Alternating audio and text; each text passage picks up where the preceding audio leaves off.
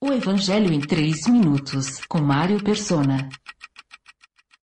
Nenhuma árvore boa dá fruto ruim, nenhuma árvore ruim dá fruto bom.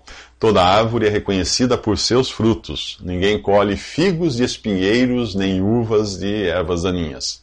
O homem bom tira coisas boas do bom tesouro que está em seu coração, e o homem mau tira coisas más do mal que está em seu coração, porque a sua boca fala do que está cheio o coração. O assunto aqui são as duas naturezas no crente. Um pé de laranja não se torna pé de laranja quando começa a dar laranjas. Ele dá laranjas por ser um pé de laranja. Então, o que esperar da natureza caída que herdamos de Adão? Nada que preste. Nós a recebemos arruinada e nada podemos fazer para ela dar bons frutos. É espinheiro que nunca dará figos. É erva daninha que nunca dará uvas. Aqui o velho homem é chamado de homem mau e o novo de homem bom.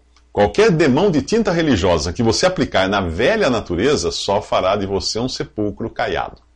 Aquele que crê em Jesus tem uma nova natureza, que também não pode ser melhorada por ser perfeita. A natureza de Adão era terrena e capacitava o homem a viver na terra, mas depois do pecado, nem para isso ela servia mais. Deus não quis remendá-la, mas criou tudo novo em Cristo. A nova natureza que o crente agora tem é celestial e o capacita a viver no céu. Dependendo da árvore em você que dá fruto, a colheita será boa ou ruim. Dependendo da natureza que controla sua boca, dela sairá louvor ou maldição. Percebe que ser cristão não significa evoluir ou melhorar, mas viver em novidade de vida? O apóstolo Paulo deu um puxão de orelha nos cristãos da Galácia por tentarem viver segundo a lei e os mandamentos do Antigo Testamento, na tentativa de melhorar a velha natureza, a carne. Paulo escreveu: se vocês são guiados pelo Espírito, não estão debaixo da lei.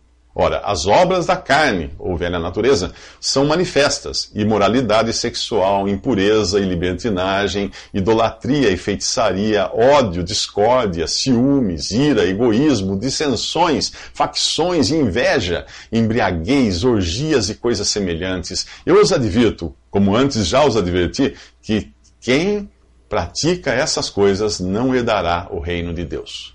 Mas o fruto do Espírito é amor, alegria, paz, paciência, amabilidade, bondade, fidelidade, mansidão e domínio próprio.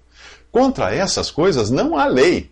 Os que pertencem a Cristo Jesus crucificaram a carne, ou o velho homem, com as suas paixões e os seus desejos. Se vivemos pelo Espírito, andemos também pelo Espírito. Isto está em Gálatas capítulo 5. Nos próximos 3 minutos, Jesus fala de obediência com alicerce.